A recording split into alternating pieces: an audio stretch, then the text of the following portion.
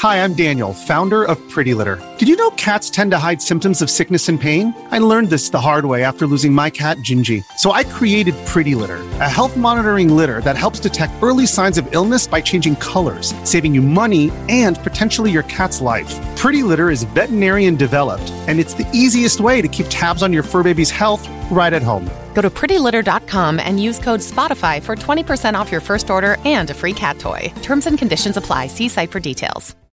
This episode is brought to you by Shopify. Whether you're selling a little or a lot, Shopify helps you do your thing, however you cha-ching. From the launch your online shop stage, all the way to the we just hit 1 million orders stage. No matter what stage you're in, Shopify's there to help you grow. Sign up for a $1 per month trial period at shopify.com/special offer, all lowercase. That's shopify.com/special offer. Welcome back to another volume of truly disturbing tales from Reddit. Today we're going to be narrating 3 new unsettling stories taken directly from the platform. I encourage you all to sit back, grab a snack, and enjoy these terrifying personal accounts. Now, without any further delay, let's jump right in.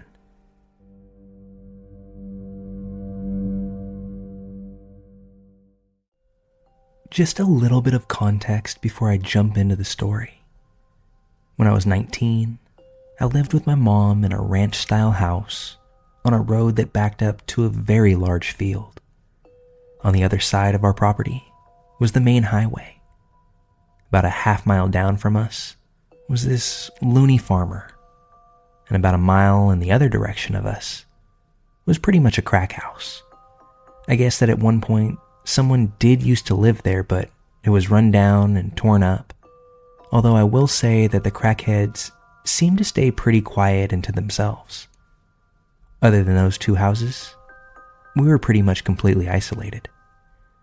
At the time, I was working a full-time job and going to school full-time as well. One of my classes ended at 10:30 p.m. I often wouldn't get home that day of the week until about 11:15ish. I was driving home one night, and I noticed some guy walking down the road. He had a yellow shirt and track pants on. I remember the outfit standing out to me because it just seemed so stupid. It wasn't weird to see people walking down my road because of the whole crack house thing, but as I instinctively looked over at him as I drove past, he turned his head, smiled, and waved, which absolutely freaked me the f*** out. So I speed the remaining half-mile home, pull straight into the driveway, a bit weirded out. I made sure all the doors and windows were secure, and then I sat on the couch to be a paranoid freak and wait to make sure that the dude walked past my house. Except he didn't. And by the time that he got to our property, there was another guy with him, dressed in darker clothes that I couldn't make fun of. They actually walked up my driveway and started playing around with my car, testing the handles and stuff, peering in through the windows. It's then that I realized in my hurry, I had forgotten to grab my phone from the car. So I was a touch worried that that's what they were after, until the guy in yellow started to approach our front door. I'm freaking out now, so I go and wake my mom up. She's bleary-eyed, and I'm trying to explain the whole situation when we both hear the doorknob turn very slowly. Good thing that it was deadbolted. My mom got out of bed, walked to the front door, and that's when Yellow Shirt Guy knocked. I perched myself up on the couch so that I could get a good look at him and his friend, who was still in the driveway. Our porch light flicked on because it was on a sensor. "Yeah?" my mom said. A moment of straight silence passed before we hear, "You dropped your wallet." I made it very clear to my mom that I had my wallet. It was in my purse. So she calmly says to him that she has her wallet and that it was too late to be knocking on people's doors. I remember perfectly what he said next, even though this all took place about a decade ago now. "Okay, I'm not a bad guy, just so you know." We were all pretty still, No one moved. Not even the guy at the door. Not even when the porch light went off. He just tried the handle again. My mom told me to call the cops and that she was going to get her gun. I told my mom that I didn't have my phone. I had accidentally left it in the car. That's when she walked to the kitchen to grab hers from the charger. She handed me the phone and quickly walked to the bathroom. From where I stood, I could see her stare out the window into the backyard. Then she went to her room to grab her Ruger. I was on the phone with the cops and explaining the situation, all while watching the two guys, explaining that there were two suspicious men at our door, when my mom came back out and said, "There's one in our backyard too," which explained why she had looked out the bathroom window. She had caught a glimpse of the other man from the kitchen and went to go get a more discreet look. My mom walked back over to the door with her gun and loudly said, "If he tries the handle again, I'm just going to open the door and shoot him." Who knows why she said that instead of waiting for the cops to arrive, but it worked like a charm. The guys took off down the road. I told her, and she rushed to the bathroom, where the guy in our backyard had apparently seen his friends running down the road and decided to sprint off too. They were headed in the direction of that crack house. The cops searched our property and our yard and went to the drug house, where they found 5 dudes just hanging around. One was a yellow shirt guy, and I can only assume that his friends were with him. They got arrested, and nothing weird like that ever happened again. But I was on edge for a while. I still make sure that the doors are locked at all times every day I'm home, even though I live in a much nicer area now. I know that this story ended a bit anticlimactically, but living it out definitely left both my mom and I unsettled. I still remember the fear that I had in the moment, not knowing what those men wanted and why they were at our door. I've asked my mom about this semi-recently, and without batting an eyelash, she told me that she was scared too, but not the way that I would have thought. She wasn't scared for her safety or wondering why these guys were at our home. She was scared about what she'd have to do if they tried to get in. Although she made sure to tell me that she wouldn't have hesitated for an instant.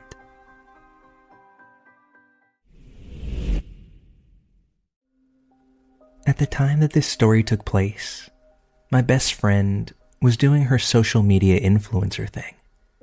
She wasn't big time, but she did have a big enough following to get free stuff and had been privileged enough to get 2 sponsored trips. She still worked a full-time job, but did the IG thing on the side mostly for the perks, considering that she never made it big enough to live off of. Anyway, this was her first trip.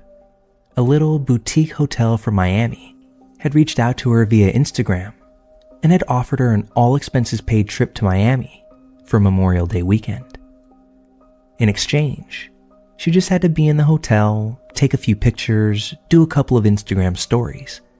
She was even told that she could bring a female friend with her if she wanted to, and that everything would be covered for.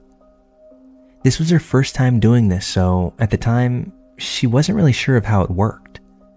They sent her some oddball contract for her to sign, and it said that she'd be responsible for paying for her plane ticket to Miami, and that she'd be reimbursed for it later. This was in essence to prevent a no-show, meaning the influencer gets the ticket purchased by the hotel and influencer never shows up. It seemed reasonable. She invited me, her gay dude best friend, instead of a female friend because she was nervous about the whole thing. We figured it wouldn't be a big deal, and worst case scenario, if they didn't want to pay for my plane ticket, she'd just cover it for me, and that would be that. We were supposed to be picked up by the hotel at the airport. So our trip day comes, and when we arrive to Miami, there's a guy holding a sign that has both her last name and the hotel logo on it. We're greeted and quickly escorted to a black SUV. Now, here's where things start to get weird. Before we can even climb into the car, the driver, a separate guy, is visibly upset. We thought that he was talking to the guy who had walked us over, but he was speaking directly to my friend. He had a very thick accent and was wearing dark shades. He told my friend that she was not allowed to bring her boyfriend, me, and that she had said that it was two girls. Hotel told me 2 girls. No one girl, one guy, 2 girls. He was demanding to see where the other girl was. We were both speechless and a bit confused. The guy who walked us to the car looked annoyed. He got in the front passenger seat and started a fight with the driver in Portuguese. At least, I think it was Portuguese, because it for sure wasn't Spanish. Then the passenger turns to us and asks where the other girl is. My friend tells them, very upset by now, that there is no other girl, that she's the model that they contracted with, and I was just a friend coming with her on the trip. The big guy in the passenger seat gets out, tosses our luggage out of the car, and says something like, "This is some f***ing bullshit." He gets back in the car, and they take off. That was it. We were in shock, left by the side of the road, right outside of the airport. Utter and complete shock. My friend immediately emails Melissa, the person who was supposedly contacting her through Instagram, the main PR person of the hotel, to tell her what had happened. But predictably, no response. We decide to grab a cab and show up at the hotel. When we show up, everything begins to make sense. The hotel itself had been rebranded and had a completely different name, owner, and staff. We showed them the Instagram account that had reached out to my friend, and it was indeed the Instagram of the hotel that it used to be, but not the one it currently is. Turns out, they never contacted us. They never did anything. Whoever was in charge of the old Instagram account for the old hotel did. Or, more likely, whoever got a hold of that account did. Mind you, this was a somewhat big hotel account with 10,000 plus followers. It was actually a real account. But upon further inspection, we realized that the pics were really old, and so were the posts. Needless to say, my friend felt like an idiot and wouldn't stop shedding emotions about it. We called the police, met up with a detective, although nothing ever came out of it. They investigated who was running the account before and who had access to it, but none of the people who used to run that account had anything to do with this.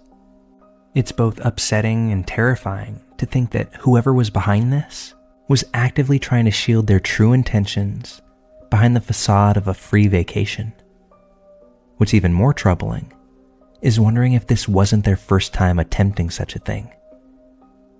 That Instagram account in question has since been deleted, and we never heard anything more from anyone ever again.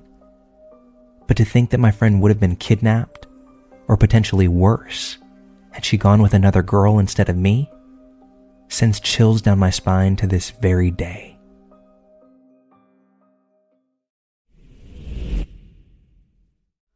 I don't remember exactly how old I was, just that I was small enough to fit in the front baby seat of a grocery cart.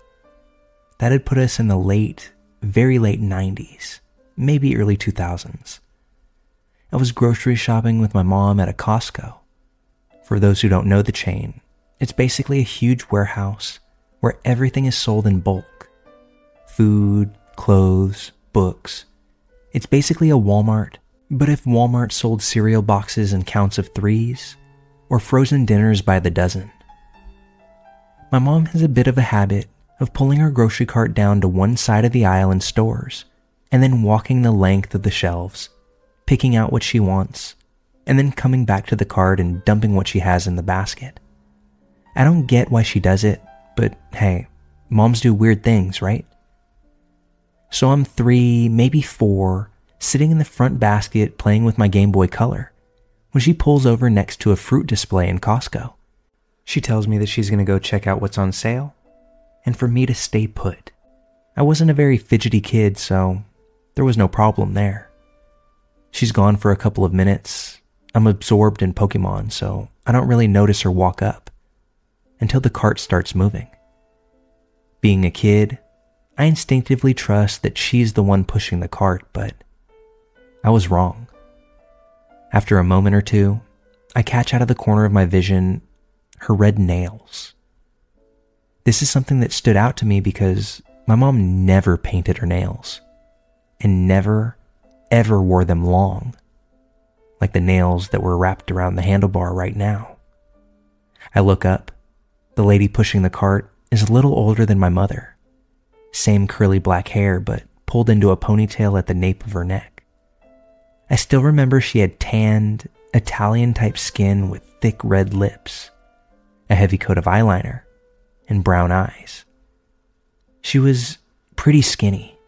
Her teeth were yellowed, and she smelled like what I didn't realize until later, bad BO.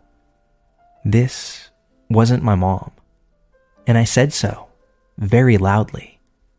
She laughed and looked around and pushed the cart just a little bit faster. I said it again, and she looked me dead in the eyes and said, I'm paraphrasing here because I don't remember the exact wording, "Oh, sweetie, what game are you playing? I am your mom."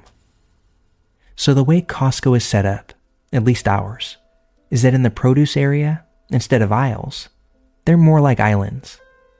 They're large square setups that you can see the entire length of the produce section if you walk in that area. So of course, I can see my actual mother a few displays away.